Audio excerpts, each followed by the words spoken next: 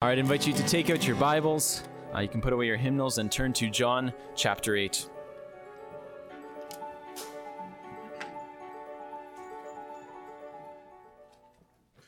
John chapter 8, starting in verse 20.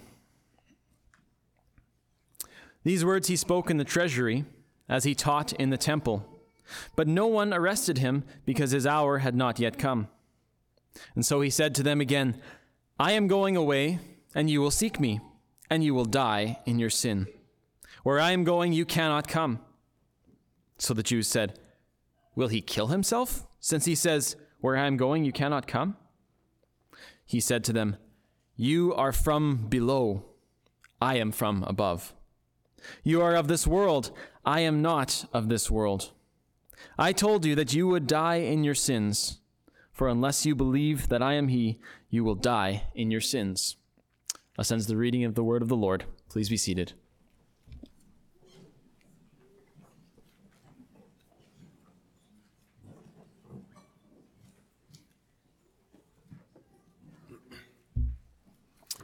Let's pray together.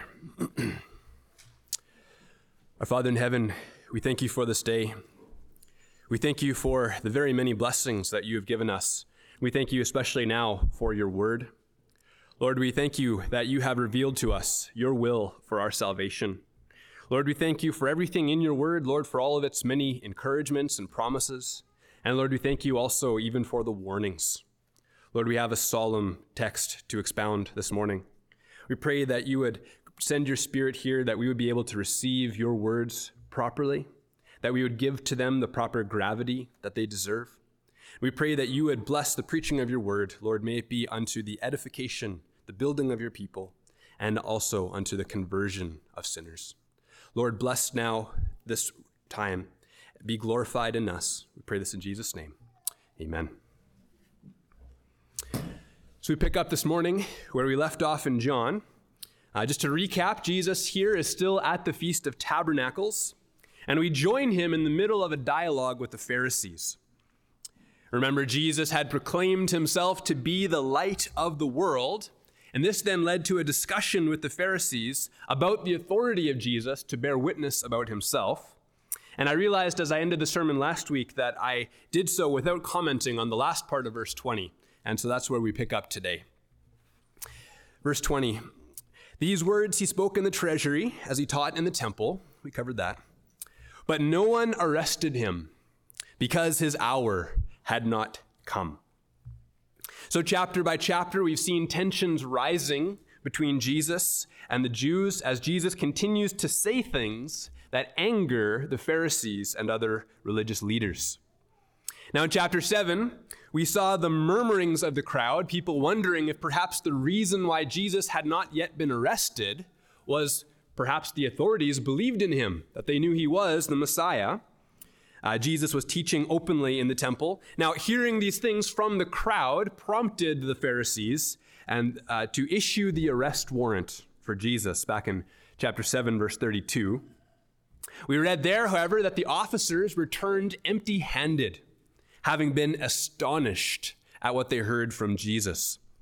Their answer when they were asked why they didn't bring him was that no one ever spoke like this man.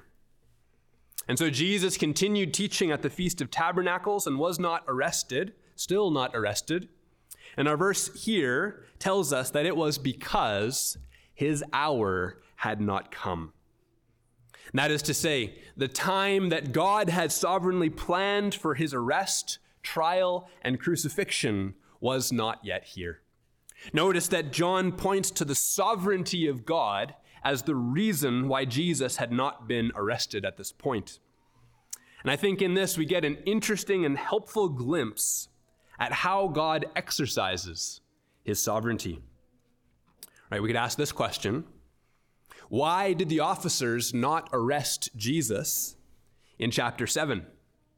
Was it A, because of the sovereign timing of God? His hour had not yet come. Or was it B, because the officers were amazed at his speech? No one has ever spoken like this man. Well, that's a trick question. If we see that in chapter 8, his hour had not yet come, then this would have been equally true in chapter 7, right, prior to this. So if God had his sovereign timeline he was following, then we can see that it was certain Jesus would not be arrested before the appointed time. And so in this, I believe, God gives us another glimpse behind the curtain. He reveals his purposes and intentions, and we get a glimpse of how things work behind the scenes, so to speak. So we see here in John 8, verse 20, that it is God's sovereign decree, his plan and purposes, that can be seen as the primary cause for why Christ wasn't arrested at that time. And back in chapter 7, we can see the way he brought that will to pass was through the astonishment of the guards. So we would say to our question earlier, both are true. Right, the guards were stunned by how Jesus spoke, and so they did not arrest him. And we also know that in the sovereign purposes of God, Christ's hour had not yet come.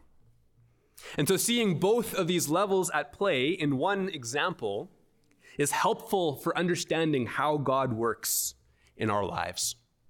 We see and know from the scriptures that he is the sovereign ruler of the universe. Isaiah 46, 9 and 10, he is the one who has declared the end from the beginning, and from ancient times things not yet done, saying, my counsel shall stand, and I will accomplish all my purpose. And as the Catechism says, he has foreordained whatsoever comes to pass. And what we see is that he usually brings his purposes about through ordinary means. Now, we're not told in chapter 8, verse 20, precisely how God prevented the arrest of Christ, only that the ultimate reason he wasn't arrested was because his hour had not yet come. And so what we get through these examples is how God often works. Now, we know God, of course, is free to work beyond ordinary means if he chooses. We looked at some examples of where Jesus somewhat miraculously escapes the hands of the Jews, right? The one crowd that pushes him up to the cliff and is ready to push him over the cliff. And then Jesus just passes through their midst and walks away. That looks like some kind of supernatural intervention there.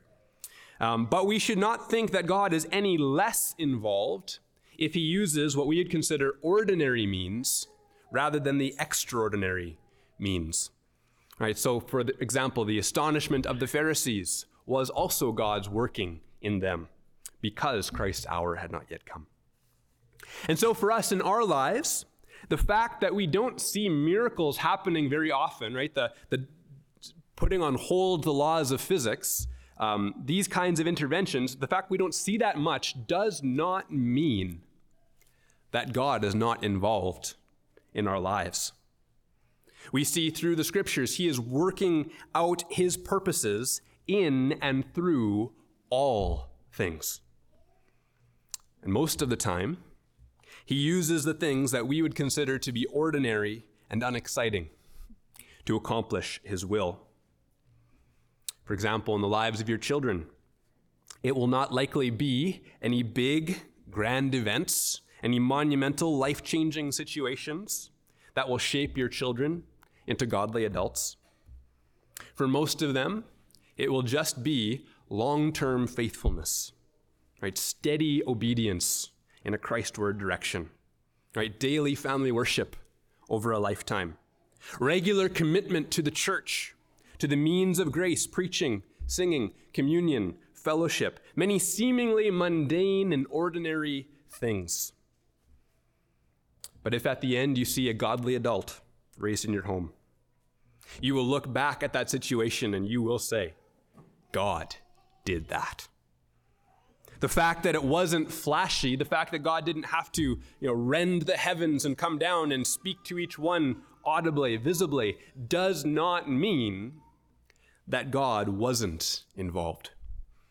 In fact, we know the opposite is true. For unless God moves, our preaching will be in vain. Right? It will fall upon deaf ears, which is why we pray every time before we preach that the Spirit would move. So we see in this text, no one arrested him, for his hour had not yet come. God was working out his sovereign purposes. So he said to them again, I am going away, and you will seek me, and you will die in your sin. Where I am going, you cannot come. Now this here is very similar to what Jesus said in chapter 7, 33 and 34. Only this time, Jesus adds a solemn warning. So firstly, he says, I am going away. What he meant by this is that he was going to die. Jesus would be crucified and would rise again, and after that would ascend back to the right hand of the Father. Jesus then says they will seek him. Now again, given what we know of the Jewish leaders at this time, their rejection of Christ, it seems unlikely that Jesus means that these people to whom he was speaking would seek him personally in order to receive him or to become his followers. And so many commentators take this to mean that the Jews would continue seeking their Messiah. Right? Having rejected Christ as a messianic candidate, they would continue looking, continue waiting for the Messiah to arrive, with the end result being tragic. They will die in their sins. Where I go, you cannot come. Jesus, of course, will go back to the Father, and where he goes, they cannot come. That is, they will not get to the Father. They will die in their sins. So the Jews said, will he kill himself, since he says, where I am going, you cannot come? Now, once again, the Jews miss what was said by Jesus, and once again, there is an interesting prophetic irony in their statement. Now, the last time Jesus said something like this, back in chapter 7:34, the Jews wondered if he meant that he would go beyond the borders of Israel to preach to the dispersion, right? The Jews that were scattered among the lands beyond the borders of the Holy Land, or perhaps to even teach the Gentiles. Now, what was interesting about that is that we know from hindsight that in fact it was a part of Christ's mission for the Gentiles to be brought in. I think most of us in this room are living proof of that 2,000 years later, nearly. And so here we have a similar prophetic irony as they wonder if Jesus means to kill himself, right? You will go away, and where you go, we can't come. Are you talking about your death? Are you going to kill yourself? What's interesting about this is that it was, in fact, as we know, an important part of Christ's mission, that he would come and die. But as D.A. Carson puts it, his opponents are wrong to think he will achieve his departure by killing himself. Unwittingly, they are nevertheless profoundly right. For he goes away by voluntarily laying down his life, and not in suicide, but in submission to his Father's will, in a violent death meted out by his enemies. So notice, through these misunderstandings, the Jews end up foreshadowing certain elements of Christ's mission, right? That the Gentiles would be brought in, that he would go and die. Let's continue on. Verse 23. He said to them, you are from below, I am from above. You are of this world, I am not of this world. Right? You are from below, you are from this earth. You are descended from a man made from the dust of the earth. I am from above. Again, Jesus is God the Son incarnate. He has eternally been at the Father's right hand. Jesus says, you are of this world. And that is, they are of this ordered system. They are part of this system of rebellion against God, referred to in Scripture as the world. In contrast, Christ is not of this world. Now, I remember a few years back, possibly the first time I read through John by myself and with understanding, I remember being struck by how Jesus spoke, and not always in a positive way. Some of what Jesus said struck me as being quite harsh, and some of it even sounded downright arrogant. And truly, if we heard someone speaking like this today, right, I am from above, you are from below, I am not of this world, you are of this world, all right, we would think this is somebody that is quite full of themselves, somebody perhaps with delusions of grandeur. We would begin to wonder, as the Jews will ask in this text, who do you think you are? I think this is a related problem that we face when we come to texts that speak about God acting for his own glory. Right, texts where God says that I am going to act for the sake of my name, for the sake of my praise, for my own glory. Right, if a human spoke this way, we would rightly conclude that that person is quite self-absorbed. Right, they seem to think they are all that. And it would strike us as being extremely inappropriate.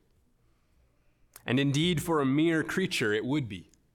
Right, if a mere creature, if you or I began speaking in such self-exalting terms, it would be wrong. Why? Because we are not deserving of such accolades. When a creature from the dirt begins acting like they are the center of the universe, we seem to have the natural desire to put them in their place, or to see them brought down a peg or three. Self-exaltation for the creature is wrong because by exalting themselves, they are claiming glory that they do not deserve. Right? They have an inaccurate, inflated view of themselves. Creatures, therefore, are wrong to be self-exalting. But what about the Creator? What about God? The creature is wrong when they view themselves as the center of the universe, but what about God? Do you have the desire, when you hear language like that of Christ, to put God in his place? What place would that be? For the self-exalting creature, that would mean to take him down a few pegs, give him a dose of reality, show him you are not the center of all things. But if we were to attempt, as if we could, if we were to attempt to put God in his place, his rightful place, where would we conclude he belongs? Is God wrong to hold his own glory in highest esteem?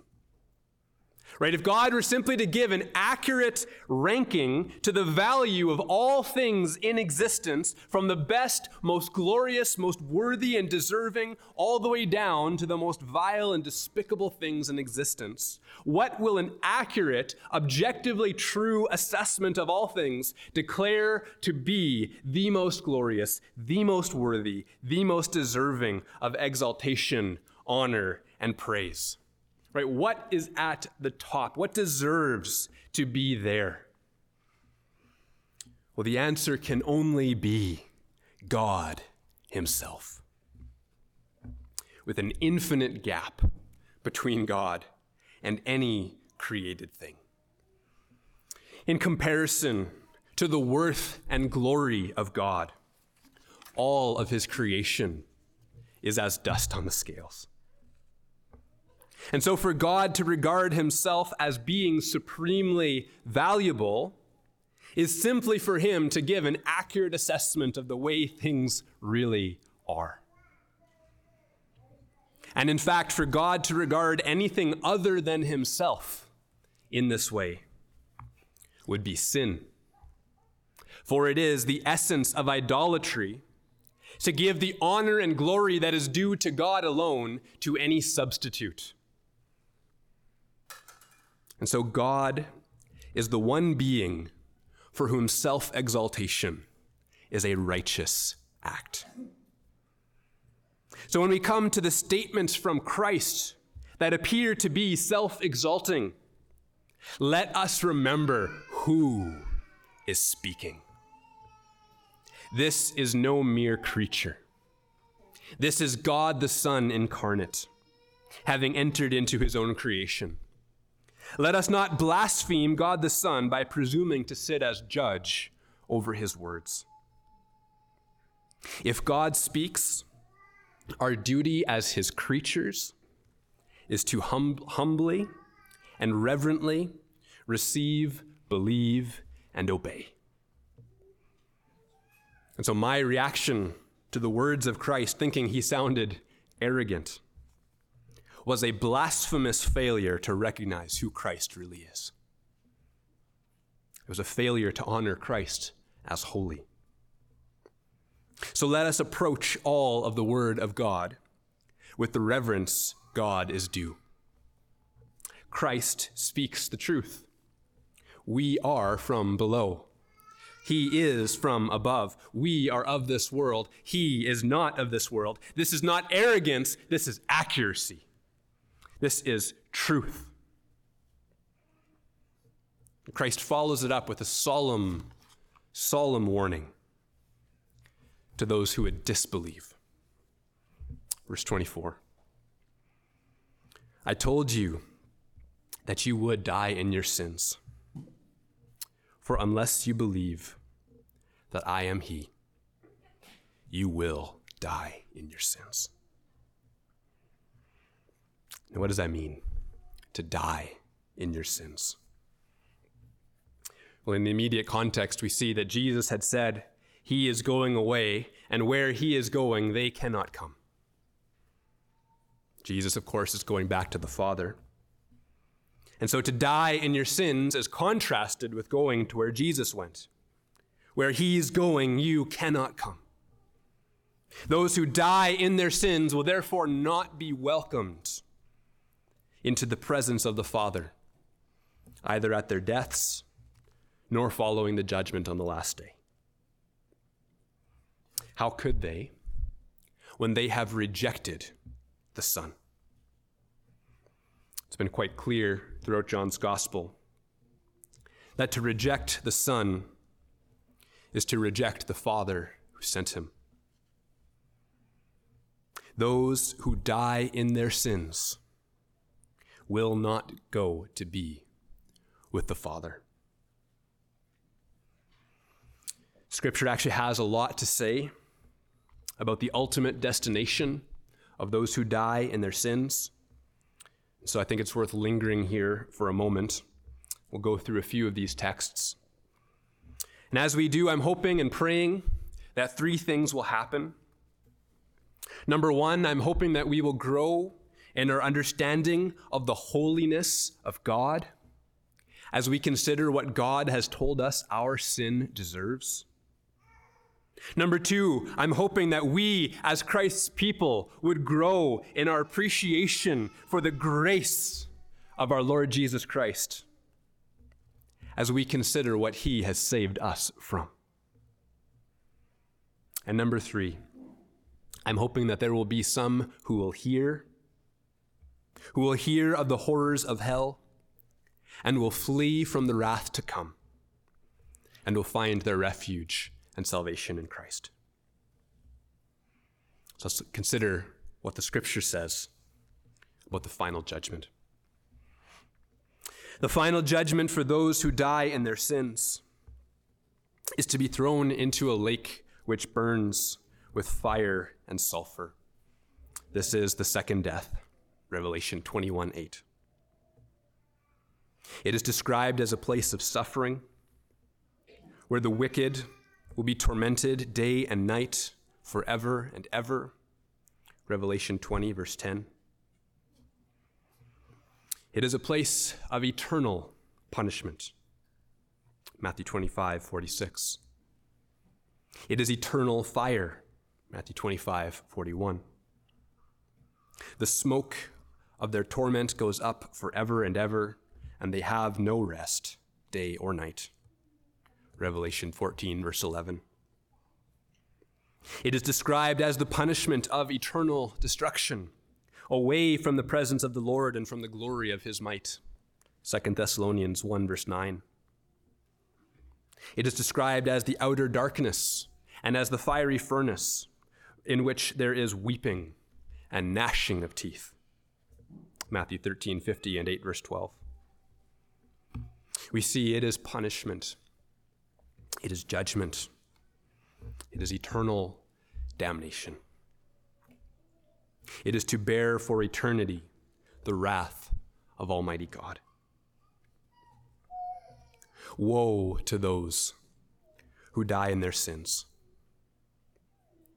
The greatest miseries of this life will be as heaven compared to the torments of hell. So heed the warnings of Christ. Flee the wrath to come. How much of your life is spent pursuing earthly comforts? Sinner, you live and strive and sweat and clamor for money, for power, or for comforts. You spend so much time and energy seeking to make your life better here and now. But Christ asks, what will it profit a man if he should gain the whole world and yet forfeit his soul? Would you really trade eternity for one moment in time? Is your sin so precious that you would cling to it, deny Christ, and choose damnation over submission to Christ? Does your sin not leave you unsatisfied? Have you not found it to be a false prophet, promising life, promising pleasure, but in the end proving to be bitter? Have you not walked that road 1,000 times? Do you not yet know where it ends? It ends in misery. If not in this life, then certainly in the life to come. Friends, do not die in your sins. There is hope, there is life, there is grace, forgiveness, and salvation. But truly, as Christ said, I told you that you would die in your sins, for unless you believe that I am he, you will die in your sins. So what is the solution? How may a sinner escape the wrath of God? Jesus says you must believe. We fallen sinners that we are can do nothing to earn our way into heaven. We cannot atone for our own sin. We cannot be good enough to earn a right standing before God. But God, in his great love and mercy, sent his Son to do for us what we could not do for ourselves. Consider what we've seen of Christ. The infinitely valuable, infinitely glorious, infinitely worthy and deserving Son of God humbled himself. He left the glories of heaven behind, no doubt to the astonishment of the angels, and was born as a man, became a servant, and submitted himself to a shameful death upon the cross, bearing the wrath of God that his people deserved. That which would have been poured out upon us, his people, for eternity in hell, was borne by him. He drank the bitter cup down to the dregs. And no other sacrifice could have paid that penalty. Sin against an infinitely glorious God deserves an infinite punishment. It requires an infinite payment. And so nothing else but the infinitely valuable Son of God would suffice to make atonement, to pay our ransom. He, the theme of heaven's praises, clothed in humanity and offered to God to pay the debt that we owed. Sinners, look to Christ. Here is salvation. Here there is hope. Here there is eternal life. Do not die in your sins. Believe. Believe, and you will be saved.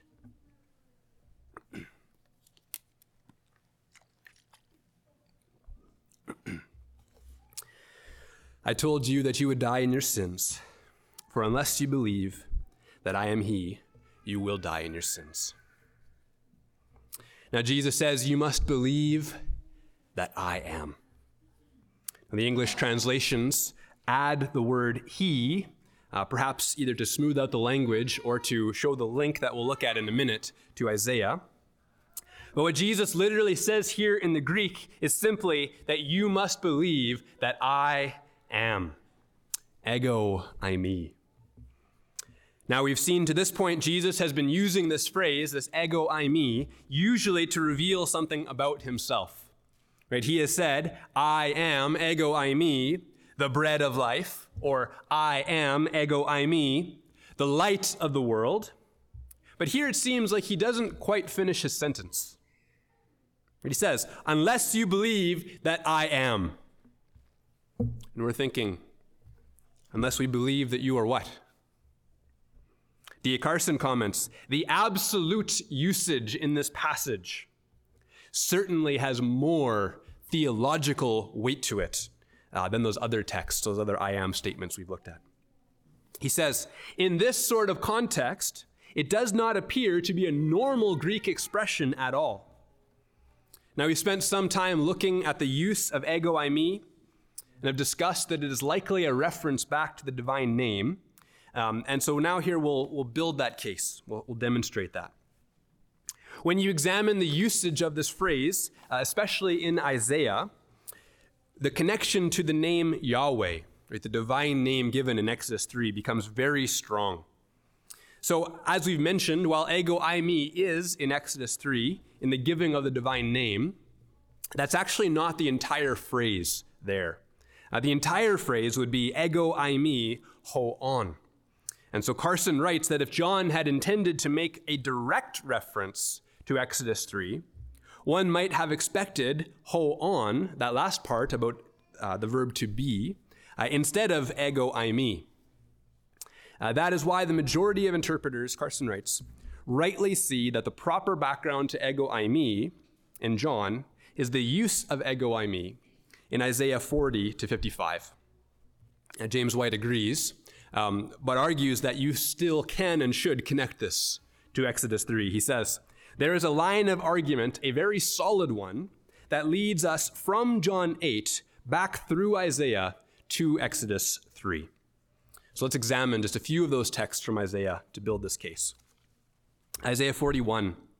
Listen to me in silence, O coastlands. Let the peoples renew their strength. Let them approach, let them speak. Let us draw together near for judgment. Who stirred up one from the east, whom victory meets at every step? He gives up nations before him so that he tramples kings underfoot. He makes them like dust with his sword, like driven stubble with his bow.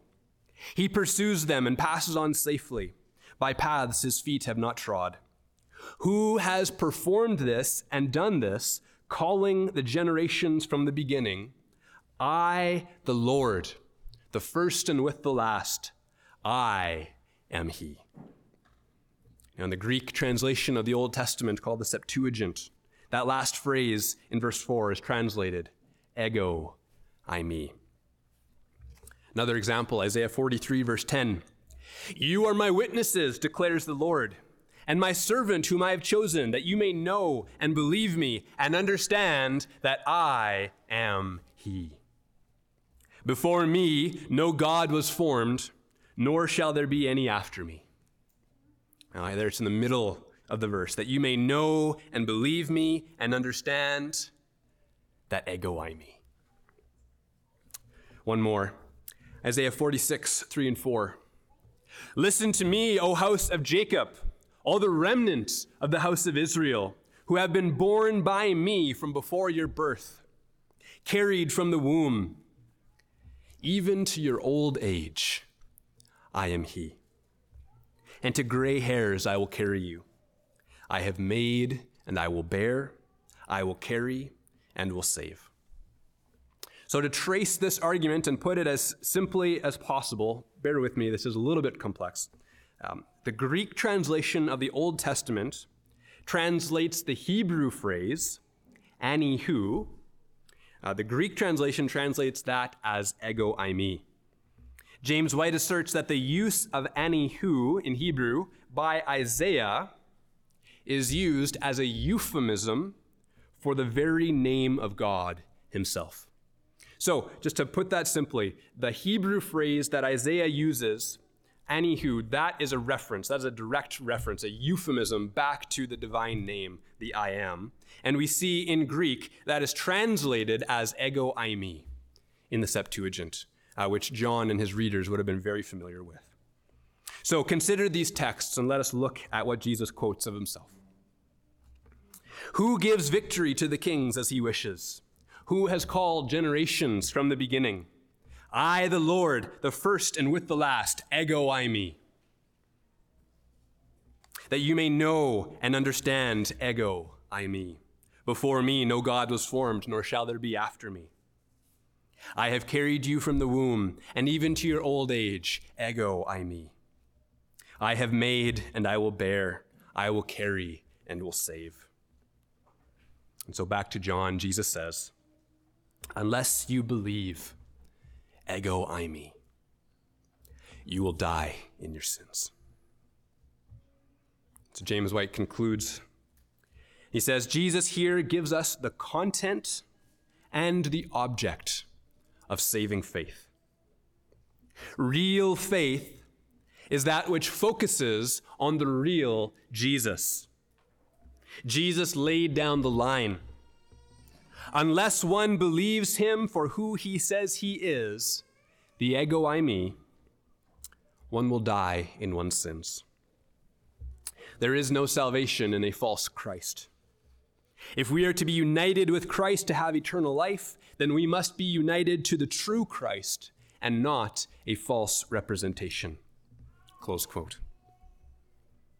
And who is the true Christ? Well, that's the question the Jews asked next. Verse 25, so they said to him, who are you? And Jesus said to them, just what I have been telling you from the beginning. So what is that? What has Jesus revealed about himself just through John to this point? Let's recap some of these texts. Jesus has said he is the Son of Man, who will be lifted up like the serpent in the wilderness, so that whoever believes in him will have eternal life. John 3:14 and 15. He is the Son of God, sent not to condemn, but to save the world. John 3:16 and 17. He is the source of living water that becomes in those who drink a fountain welling up to eternal life. John 4:14. He is the one to whom the Father will entrust all judgment, so that all may honor him, even as they honor the Father. John 5:22 and 23. He is the one to whom the scriptures themselves, the Old Testament scriptures, bear witness. John 5:39. He is the one who is received by all true followers of Moses, for Moses wrote of him. John 5:46. He is the bread of life, come down from heaven to give life to the world. John 6:33. He is the one who will keep, preserve, and raise up on the last day all those the Father had given him and who come to him in faith. John 6:39. He is the one who is hated by the world, for he testifies that its works are evil. John 7:7. He is the one who invites all who thirst to come and to drink, and those who do will have rivers of living water flowing from their hearts. John 7:38. And he is the light of the world. Whoever follows him will not walk in darkness, but will have the light of life. John 8:12. To believe as we must that Jesus is the ego eimi, the I am, this is to receive him for who he truly is. He is God. God the Son, the eternal second person of the Godhead. He is our Lord and Savior, and salvation is found in no one else. Romans 10 verse 9, if you confess with your mouth that Jesus is Lord and believe in your heart that God raised him from the dead, you will be saved. Now, that confession that Christ is Lord cannot be an empty confession. To believe Christ, to believe, as he says, that I am, is to receive him as your Lord and your Savior. It is to receive him for who he truly is in all of his authority. To put him in his place, to give him the seat in your heart that he deserves, is to place him on the throne of your heart.